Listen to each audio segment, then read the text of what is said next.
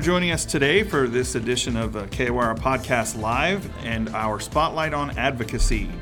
Joining us from the East Coast, we have Joe Harris, Vice President of Government Advocacy for NAR, as well as Drew Myers, our political representative at NAR. Gentlemen, thank you for joining us today. Great to be with you. Thanks for having us. Great. Thanks, Paul. Happy to be here. Yeah. Also joining me is Richard Wilson, our Government Affairs Director, and in attendance also is our CEO, Steve Stevens. Richard, I'll hand it over to you to get us started with today's conversation. Thank you, Paul. Thank you for that introduction. Joe and Drew, thanks for joining us. Let's talk some advocacy, guys. So starting off, we just got done with May meetings and Hill visits. Have you guys had a chance to take a break yet and kind of slow down? Well, it's been, I think they've been very successful.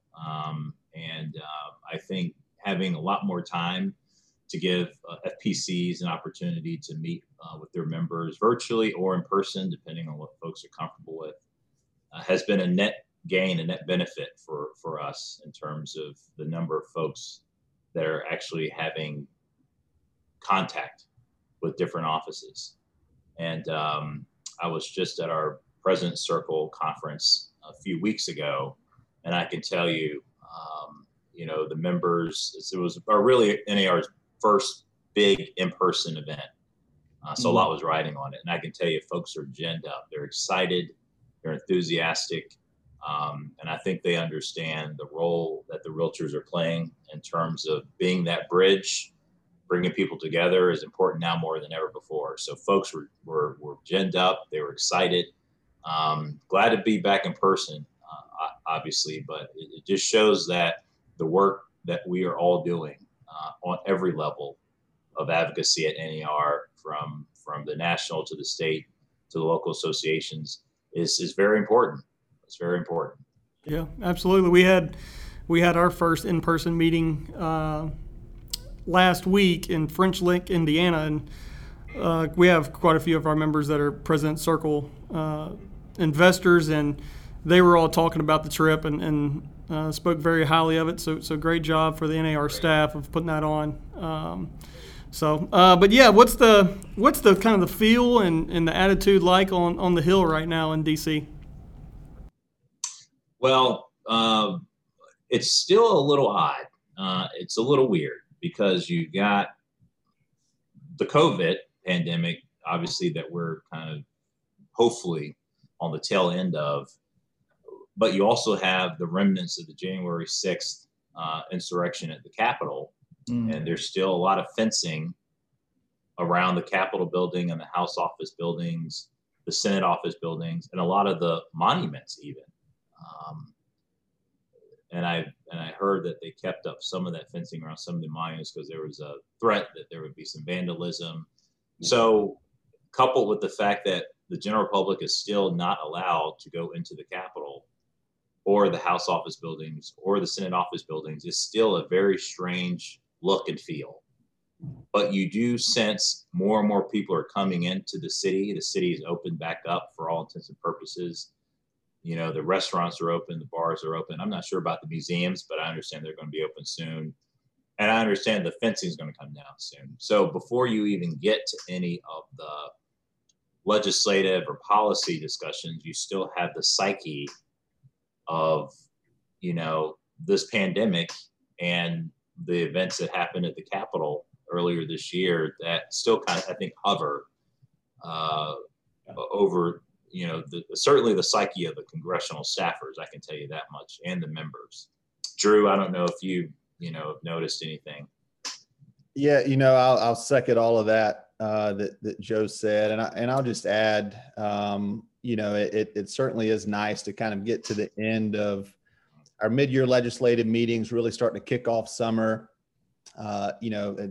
Summer seems to be a little slower at times than maybe other parts of the year. And it gives us an opportunity to take a breath and kind of, think back through the success that we had with this past mid-year, certainly being, it looks like the last completely virtual mid-year that we'll have. But it's really only a short break, only a short rest because now we're looking ahead into, congressional in-district work period in August, which we generally are involved in with our FPCs and state and local associations there in the district. That's just around the corner. And then, of course, as Joe alluded to, with the PC event being the first big fully in-person event that we've had, more of those to come, right, as we get into the fall. And of course, our big annual event happening in San Diego in November. So, certainly a lot going on for us in preparation for the fall. And then, as is always the case in DC, one election ends and the next one begins the next day. So, certainly beginning to prep for what will be a busy 2022 with competitive House and Senate races all over the country. Absolutely. Yeah, good. Drew, I know you're a campaign guy. I'm a former campaign guy. You got to love campaign season and getting those campaigns riled up. So, that's one of those things that I think kind of gets in your blood and never leaves. So even as you move on beyond campaigns, or maybe you do something different with your career, you always, as election season rolls around, you always get that itch again. That's right. So let's keep talking about Hill visits. Joe, you mentioned it. Drew, you mentioned it just a little bit ago too. But can you kind of give us an overall, overview of the Hill visits and how they went here in Kentucky, but also nationwide? Sure. Yeah, absolutely. And listen, kudos to you all first and foremost for hosting such successful Hill visits with your delegation. You did it last year. You did it last year when we went virtual in pretty short notice, and did it again this year. I know the planning and coordination takes a lot of time, a lot of staff time and energy. So Steve, Richard, Paul, thank you for the time and energy that you put into that. And of course, your leadership as well, who were very involved, and your FPCs who you do such a wonderful job with engaging in these types of events. So, with regard to our Hill visits kind of nationwide and our mid-year meetings, again, very much a success for year 2 of our virtual mid-year meetings. On a typical year where we fly everyone into DC, what you all are used to in the past and what we will be looking forward to next year, for these in-person legislative meetings and Hill visits, we generally host about 10,000 realtors. This year in a virtual setting, we had over 15,000 registrants and some pretty big viewing statistics for our events as well, including, I think, about 12,000 Facebook views of NAR 360. Our FPCs have already made over 650 contacts this year, of course, conveying our legislative priorities to their members of Congress and staff. And we expect that number to continue to rise as we head into August and kind of build on that momentum that we really started, it really as early as February and March with kind of the announcement of our advocacy agenda that, of course, is vetted and built through our committee process. And then using that to develop talking points and with our FPCs in May and June and their meetings of Congress. And I expect that will carry through into August, into the remaining of the year. And listen, with all that said, with all of the success that we've had over the last 2 years, hosting all of, the virtual meetings that we've had, and certainly 2 virtual mid-year meetings in a row, I'm really excited that we've now announced that next year we will return to in-person meetings in DC, and we'll provide a virtual access pass for anyone who's unable to travel. So really kind of the best of both worlds. Awesome. Good. That's great. Yeah, I'll speak for Richard and say we're excited about in-person again. That there's no substitute for handshakes and face-to-face for sure. Now, Drew, getting in a little more detail, you recently sent the states that you represent an email regarding FHFA and short-term rental units and condos, co-ops, and planned development projects. Can you go into a little more detail for us on that issue? Sure.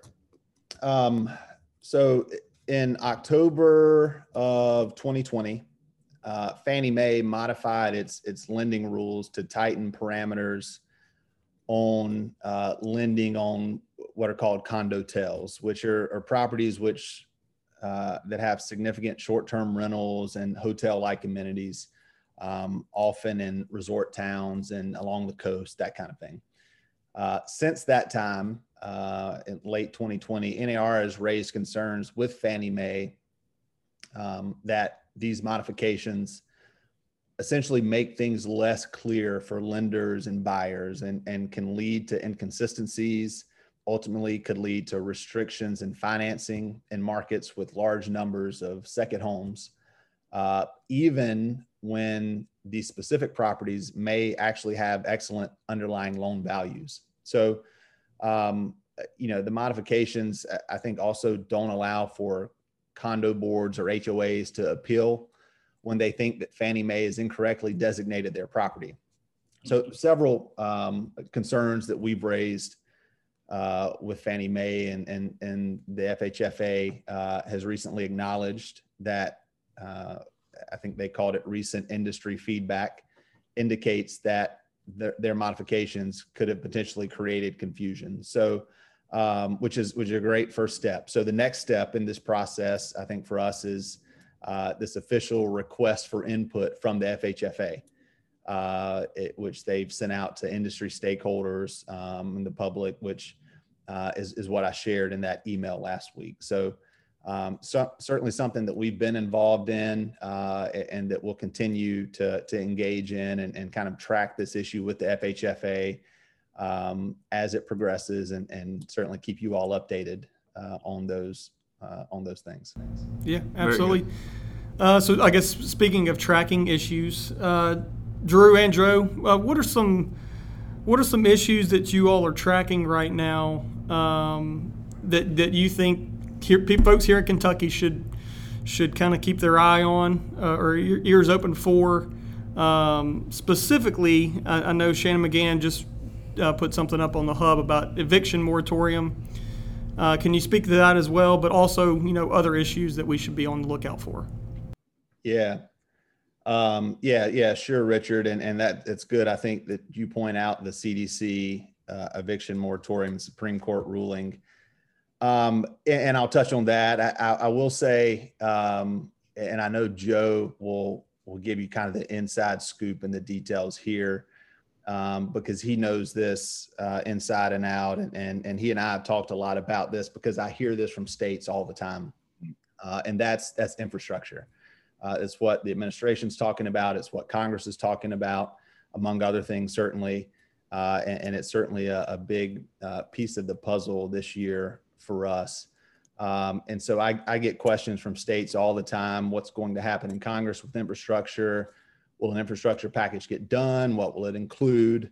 And I'm certainly looking forward to hearing the latest on that from Joe here in a minute. The one thing that I'll touch on just with the CDC, kind of give a little bit of background, and then ultimately the recent ruling by the Supreme Court, which was a victory for real estate, for the industry, and for private property. As you know, and all your listeners, the CDC acted last year in 2020 to ban all evictions during the public health crisis. The eviction moratorium was then extended several times through 2020 under the Trump administration, and then in 2021 under the Biden administration. In 2020, with the backing of NAR and guidance from NAR, the Georgia and Alabama Association of Realtors, the state associations in those two states, sued in federal court, claiming the CDC lacked statutory authority to ban all evictions. And in May, a federal judge agreed, and she struck down the ban as unlawful nationwide. Now, although that was a favorable ruling, and we certainly won that case, the judge also ultimately issued a stay of her ruling pending an appeal by the government, kind of a legal thing there. So with so many of our members and housing providers suffering under financial strain, and we heard from mom and pop landlords specifically, and as well as others, members all over the country throughout last year and early this year, we appealed immediately to the DC Circuit Court and then ultimately the Supreme Court to lift the stay. And last week, this was what you heard about, what made news, the headlines. 4 Supreme Court justices ruled to end the stay immediately and therefore the eviction ban. In other words, they agreed with the merits of our case that the CDC acted unlawfully. A 5th judge, and this is where maybe it gets a little tricky, also agreed on the merits of the case, but he also stated and wanted that for the ban to remain in place for a few more weeks through the end of July to allow more time for an orderly transition. The bottom line here with all of it is this is really a win for the real estate industry. A majority of the Supreme Court justices are now on the record agreeing with the merits of our case that the CDC exceeded its existing statutory authority to ban all evictions. So although the ban is here still for just a couple more weeks through the end of July, again, this is still a big win for property rights and for NAR, because the CDC should no longer and never again be able to do this in an emergency without going through Congress. And importantly, for the first time, we now know that the CDC eviction ban is officially coming to an end. Yeah, that last sentence you just said is kind of key. It's good to finally know an end date, an end date that's set in stone, and it's good for those landlords to finally hear that and see that. So, Joe, anything further to add as far as issues you are seeing? Yeah, so I think Drew did a really good job of talking about obviously one of the big issues that certainly we have been talking about on the Hill, and also obviously several of our state associations. The CDC eviction moratorium is a difficult thing to message because you don't want to come across during the time of a pandemic as supporting people getting evicted from their homes. So the fine line that we had to walk as lobbyists when we were talking to members of Congress about this and members of the administration was difficult. But at the end of the day, we are here to support our members, to support their businesses. And when they're not getting rents or they're back owed rents, bills are not getting paid, repairs aren't getting made. It's just, it was important for them to see another side of this issue. So we are very supportive. And of course, we were amongst the first groups to call for rental assistance, to say that, hey, we agree, now's not the time to be evicting people from their homes, but there's got to be support on the back end of that for folks who are actually housing providers, because the end result is that they're not going to be able to provide housing, which is what you people want. So it was that message. It was many, many, many, many months in the making. As Drew indicated, we have a win. We have a win, and we don't tout our wins enough. This time, we're touting our wins. And obviously having that statement from Supreme Court is pretty big. But Drew also mentioned infrastructure. I mean, that's something that you all probably heard a lot about.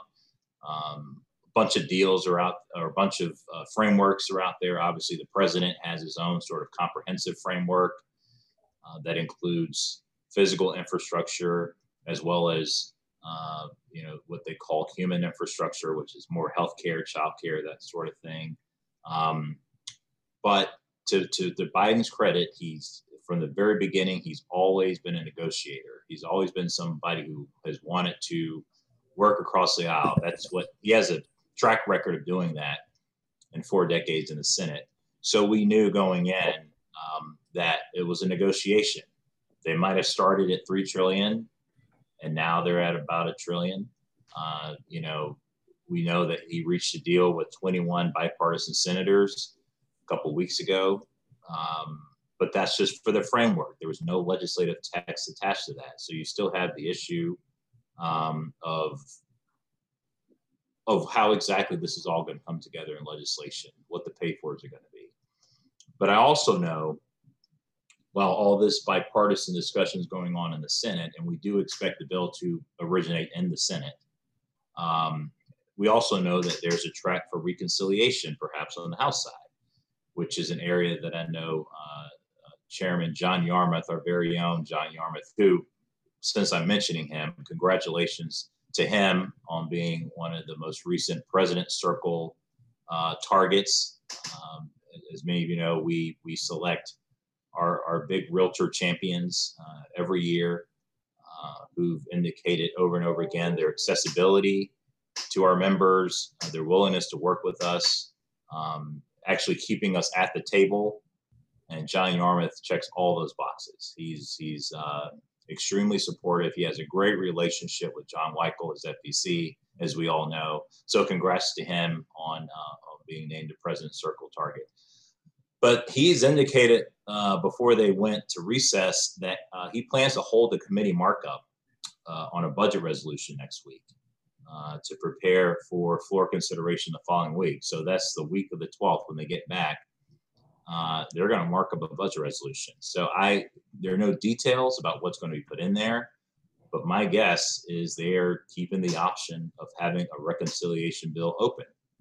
And Speaker Pelosi has been very public and very insistent that she will not consider a bipartisan infrastructure bill until and unless there's also a second larger human infrastructure package that they want to pass through reconciliation.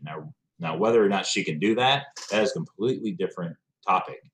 But that is at least what she's saying, I think, to keep the base of the party engaged, to let them know that they have a voice and that she hasn't forgotten that they want a larger package. But in addition to that, you also have the SALT issue that is playing very large. We, at the President's Circle conference that we just referenced, we had Representative Tom Suozzi from New York and Representative Young Kim, a Republican from California. They both are co-chairs of the bipartisan SALT caucus. And I think they have something like 25 members.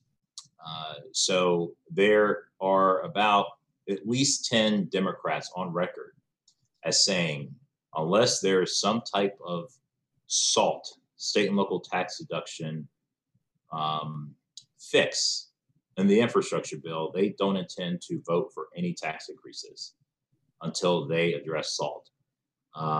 And we have, of course, taken the opportunity to talk about the marriage penalty, because as you know, the cap is $10,000 for both single filers and joint filers. We think that 10 should be 20 if you're filing jointly. It's just the right thing to do. It doesn't punish people for actually being married. So we've taken that opportunity to push that angle. Full repeal because of the expense, probably not likely, but some type of middle ground approach like that is a little easier on the bank account. And right now, they're looking for every dollar they can for this infrastructure bill. So there's a lot going on. I wish I could tell you how this thing is going to shape up. I will tell you that we support the Problem Solvers Caucus. They're the caucus made up of 60 members, 30 Democrat, 30 Republican in the House. Their job is to come together and try to work on issues that people can agree on. They have endorsed the bipartisan Senate framework. So that is an awfully big voting block to get this thing passed in the House. And right now, from what I'm hearing, Chairman or Minority Leader Kevin McCarthy, I don't think is necessarily inclined to support, a bipartisan bill. I think they want it to be smaller. They want it to be more narrow. And then you have Pelosi, who says she's not going to support it unless there's a reconciliation that runs parallel. So I don't know where this leaves it. All I know is that we've been having the conversations behind the scenes, trying to be as helpful as we can to get something done, because this is an opportunity to do something that I think people on all sides, both sides of the aisle, agree needs to be done. So obviously, with infrastructure, we have to also talk about the potential tax changes that come with that to pay for this thing. And so, as you know, the talking points that we charge the FPCs, with discussing with their members include 1031s, cap gains. I'm not going to get into all that. You've talked about it ad nauseum at this point. But I think we've done a very good job of beating the drum on why tax hikes for small businesses, like cap gains increases or capping 1031s, that is going to backfire. And particularly in the case of 1031s, the original projection they had in terms of money they were going to raise from capping that, it actually came back and scored lower, because what they found is that folks would just sit on their property. They wouldn't do anything. They were not going to sell. If they can't transfer property and defer cap gains and tax due on that property, they're just going to sit on it until the next administration comes along. So I think that the original projection that they were looking at, kind of rosy. So those numbers aren't looking as robust. So I'm hopeful that they're going to stop looking at 1031 as a pay for, for this infrastructure bill. So, and then another thing I've got to mention, because it's a big topic, housing inventory, the housing shortage. We hear about it everywhere we go. We see it. Members of Congress actually come up to me and say, dude, my daughter has been trying to buy a condo and she's put in 8 offers, and the last offer she got beat by an all cash offer. I was like, sir, ma'am, stand in line. This is happening all across the country. And it's great for sellers until the person who sells that house tries to look for a house to move into. So this situation is in the short term great for generating a lot of dollars. It is terrible long term for our industry. We cannot have a situation where people don't have access to affordable housing, where the first time home buyer is essentially locked out of the process because they didn't have a house in Greenwich that they sold because they were tired of living in Greenwich because the taxes were too high. And then they took that $3 million and then bought all cash somewhere else, locking other people out of the market. We've got to have affordable entry-level homes. And we got to get people moving again. And the only way to do that is to show that there's inventory for them to move into. Otherwise, rather than having folks move from house to house, you're going to have folks who decide they're going to just add on to the house they're already in. And obviously those projects are on hold because of lumber prices, which is what we're hearing a lot about. So even the economic activity that's supposed to be occurring because people are actually doing home improvements isn't happening because projects are on hold because of the price of lumber and the price of all other inputs. So the housing inventory piece is so important that we actually commissioned a white paper in conjunction with the Rosen Group. We are planning to do a virtual presentation event, and we've invited congressional staff, we've invited folks from the administration, and we're presenting this paper, which is entitled Housing is Critical Infrastructure. And the whole point of the paper and the whole point of the discussion is to talk about the consequences of under investing in housing in the United States, but also offer solutions about what we can do. And obviously the timing of this paper is important because of the infrastructure discussions that are going on. And because the administration has already included proposals to build 500,000 additional homes in the U.S. Over the next several years. So I know it's something that the administration is thinking about. It's something that folks on the Hill are talking about. We want to give them the data, the statistics, the research to support why housing should be considered critical infrastructure, because that we're a fourth of the GDP, we're a fourth of the economy, and if we have a situation where people are not able to buy homes, sell homes, they're sitting where they are, that is not good long term for our industry. And eventually the business is going to dry up, and you're going to see that result nationally, locally. So we're trying really hard to really impress upon people the importance of this issue, because as you all know, it's not just the selling and buying of homes, it's all the businesses and all the economic activity that comes from people having to paint, get new carpet, landscape, add on, take away. It's all the economic activity that happens from the sale or the purchase of a home.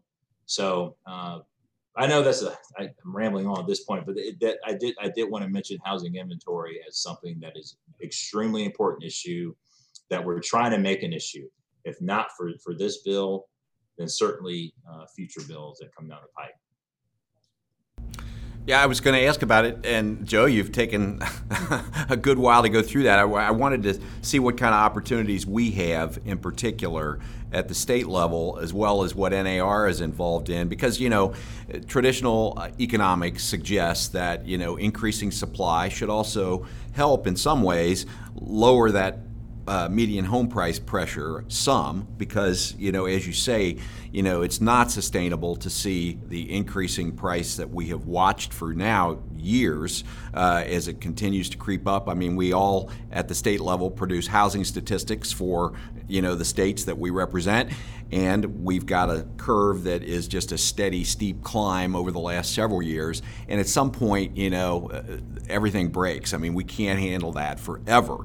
So I guess the question is, in the Rosen report, I guess we'll have some solutions, I hope, that we can articulate, not only at the federal level, but, what about taking it down to the state legislative level as well, that we could basically translate some of these things into actions that even legislatures can take to help us, because that's what we're looking for too. State to state, conditions may be a little different from place to place. Costs are different, supplies are different. We do hope and see a little bit of maybe a reduction on the lumber price. It's come down a little, but not a lot. And we have other things that are, supplies, that are affecting home prices. But ultimately, we need more construction. Just simply, our home construction industry has our product. We want them to build many more homes to help us, because we are recirculating that existing supply over and over again. Realtors are doing well, but that's just not sustainable. So, just hopeful that when that report comes out, we can kind of view it, from a state legislative level too, like through a lens that might help us work on issues here locally. Yeah, and you hit the nail right on the head. And the report is ready, and Drew, let's get them a copy so that they see the report. Most of the recommendations contemplated are things that really can only be done at the state level, as you know. The federal government has very few options when it comes to telling state and localities, particularly localities in municipalities, what they're able to do with their zoning laws and their zoning restrictions when it comes to single family homes versus multifamily versus real retail or commercial. So what we're trying to do, and there's a bill that's being worked on right now by a member on Ways and Means that would incentivize conversion of commercial property, commercial buildings that are zoned as commercial, and allowing them to be retrofitted into apartments, condos, which again will benefit the entry-level buyer, the first-time home buyer.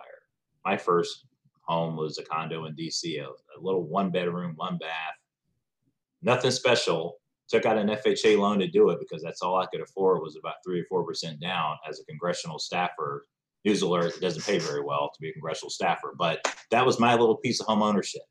So that's what we need to encourage. And if you have the infrastructure there and all you're talking about doing is knocking down some walls, repiping, that stuff is not going to come unless there's some incentive. The federal government cannot demand the states and localities do anything when it comes to zoning. All they can do is dangle some carrots out there in the form of tax credits and other incentives.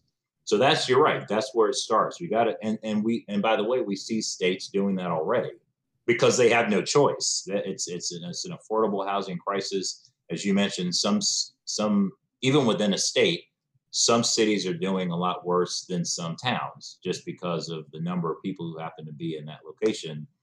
But it has got to be a solution that at the end of the day is is run by local governments, because what we run into is people want to have more housing, but they run into zoning issues, NIMBYism issues when it comes to building, multiple level condos or what have you in an area that predominantly single family homes. So it's getting the folks on the ground who are invested in that community, who are leaders in that community, who live in that community, to do and make these changes that are difficult changes in a responsible way with stakeholders at the table, but also give them the financial incentive to do it. So that's, that is a big piece of the Rosen study. And, our conversations with folks on Ways and Means have been positive, because they do understand that this is not an issue that is going to solve itself overnight. It's going to require a bunch of different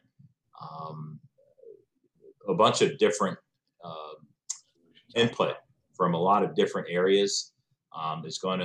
But the federal government's got to be there to sort of say, hey, we're here to support you, because remember, a lot of COVID has just happened, so it's not like these states are sitting around flush with cash. Particularly, some of them are, but a lot of these cities and localities and municipalities have bills to pay, and are going to be dealing with some issues after the government programs run out, which is the second piece of this thing.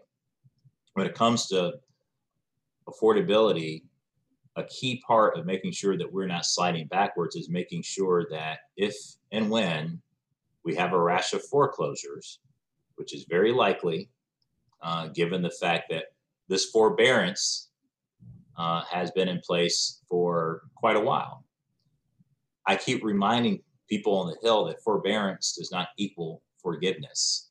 People still have to pay back mortgage payments. And when they cannot pay those back mortgage payments, they will have to go into foreclosure.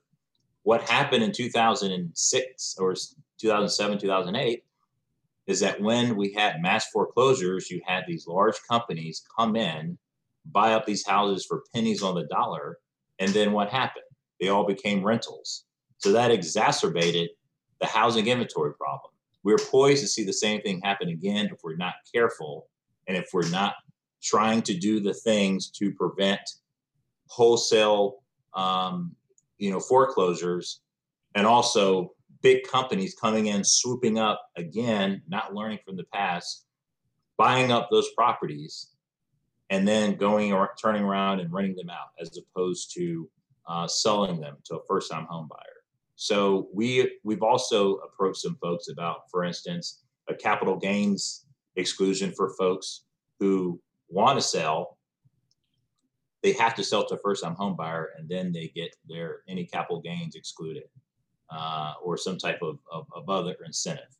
These are the things that we have to do in order to sweeten the pot for folks in a time that's very difficult. And a lot of difficult decisions have to be made in the aftermath of this pandemic, when the assistance runs out, and we'll see where everything shakes out when the dust settles. But we are prepared with solutions, and we've been talking about these solutions for some time, so that when the time comes for them to adopt something, they're not, we're not scrambling and figuring out what we're going to talk about. We have a game plan.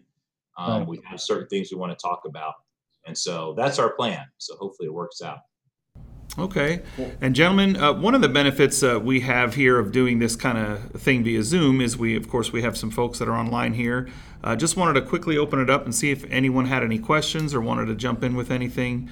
Gallery, now's your time. If you have anything you'd like to chime in, just introduce yourself quickly. Hey, Drew and Joe, thanks for joining us today. We certainly appreciate your perspective, sharing this information with us.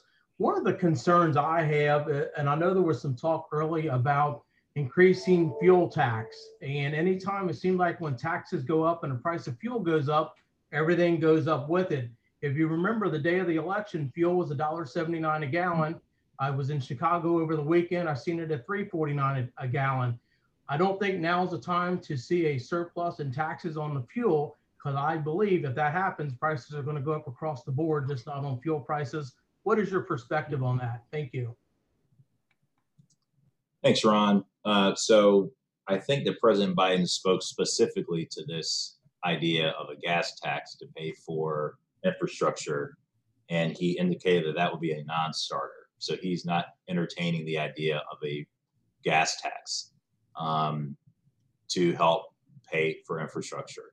So at least in terms of the White House, that is not going to be an option. I think that seeing the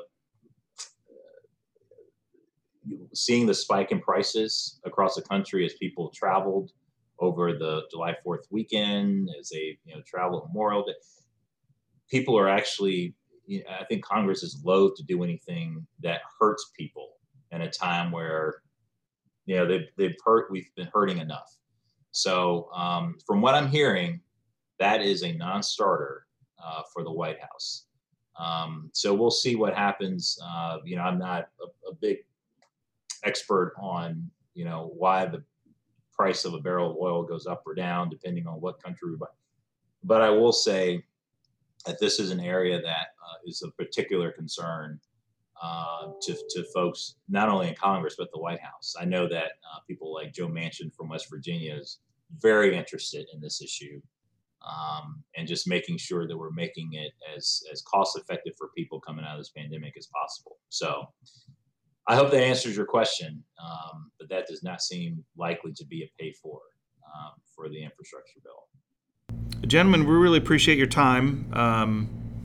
It's always good to learn. I mean, we know NAR is fighting these battles, but to hear you guys really detail kind of the things that you're paying attention to, the battles you're fighting even before people know you're fighting them, and then of course to hear about the detailed paper that's coming out, really kind of undergirding your fight to educate legislators on the underbuilding gap, and something that this pandemic has just exacerbated. Obviously, this has been something we've been dealing with for years, and now it's really kind of forced the conversation. So, on behalf of us as just homeowners and property owners, thank you for your efforts. We know you're fighting for yourselves as much as us. We appreciate it. Yeah, you're welcome. And if I could indulge a few more seconds, sure. NAR is very well positioned because we enjoy very good relationships on both sides of the aisle and in both chambers. So that allows us to withstand the political winds wherever they may blow.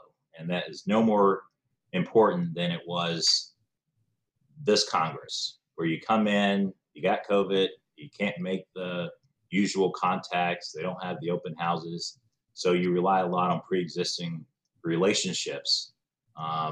And we have very strong ones on both sides of the aisle. Leadership from Mitch McConnell to Kevin McCarthy to Pelosi, Hoyer, and others. So I say that because it's really important, and it's really at the heart of what we do.